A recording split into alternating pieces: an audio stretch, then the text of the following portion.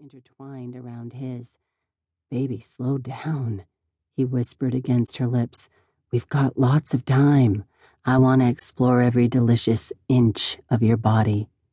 A soft moan came deep from within Frankie's throat as his tongue found a sensitive area on her neck. She had a burning desire, an aching need for him that couldn't wait. His kiss became forceful, and she responded in kind. She arched against him and said, "Take me, Lane. Hard and fast. We can do slow later. Please, honey." Lane reached across her, and she heard the rip of foil. She wanted to tell him he didn't need protection, but his mouth clamped against hers, and he made love to her with an urgency she matched with her own lusty, unsated needs. He entered her, and she gasped from the force of it. The pleasure was pure and explosive, making the real world spin and careen on its axis. Together they found the tempo that bound their bodies together, their bodies in exquisite harmony, until they exploded in a downpour of fiery sensations.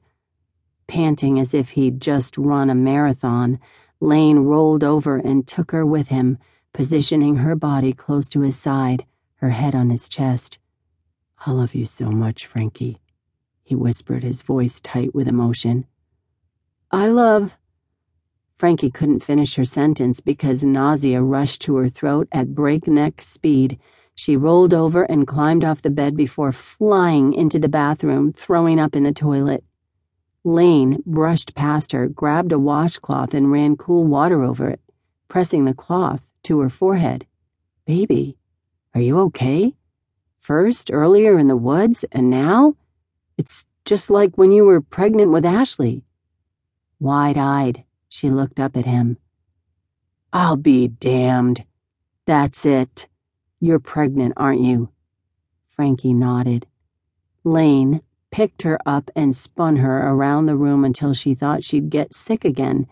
Finally, he set her down and said, "This is the best Christmas present ever.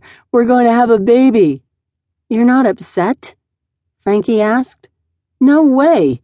Why would I be? Ashley's 3 now. She needs a brother or sister. It's time we had another baby." "But what about our bills?" "What about them?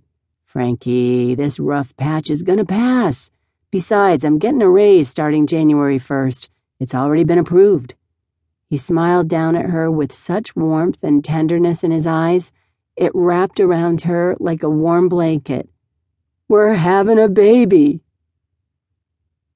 Sean peered out the round, etched window of Billy's attic, watching the cars drive by, splashing icy slush onto the people who were walking down the sidewalk. He'd been sitting by the window since before dawn. He couldn't sleep. After a night of bad dreams, tossing and turning, he crawled out of the sleeping bag and pup tent to look out the window and think. Sean had a nightmare about his daddy escaping from jail and finding him at the farm. His daddy's face was red as he glared at Sean with burning, reproachful eyes. "You betrayed me," Daddy said as he towered over him with his big hands on his hips. "You told the secret and they locked me away. Then you testified against me, your own father." Sean cowered in a corner in the kitchen. There was nowhere to run and no way to escape the hulking man standing over him. Sean screamed as his daddy raised his arm to hit him. Sean pushed at him and ran through the house, with his father close behind, getting closer and closer. Thankfully, he'd awakened, shivering and frightened, but he was okay. His daddy wasn't in the attic. He couldn't hurt him now. That was when the little boy gave up on sleep and moved to the window to look outside.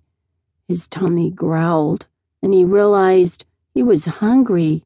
Sean hadn't seen Billy since before Detective Blake arrived to talk with Billy's mom yesterday morning, so that meant no food.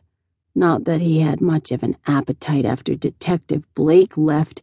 He hid behind some old boxes the rest of the day, fearing that at any second Billy's mom would come up the attic stairs and find him.